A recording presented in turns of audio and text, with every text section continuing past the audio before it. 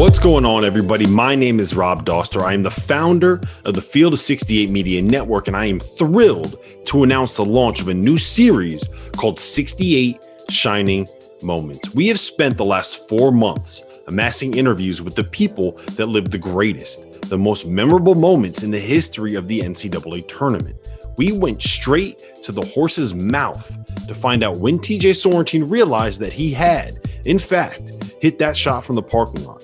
And we asked Ali Farokhmanesh straight up if he was really serious with that shot. We talked to Kyle Guy and Ty Jerome from Virginia. We talked to Chris Jenkins and Ryan Arcidiacono from Villanova. We got with Danny Manning.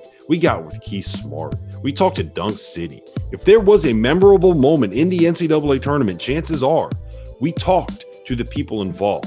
So make sure that you head to the description below where you can find a link to subscribe to the podcast feed, as well as links to the YouTube and VOD channels where the shows will be streaming video.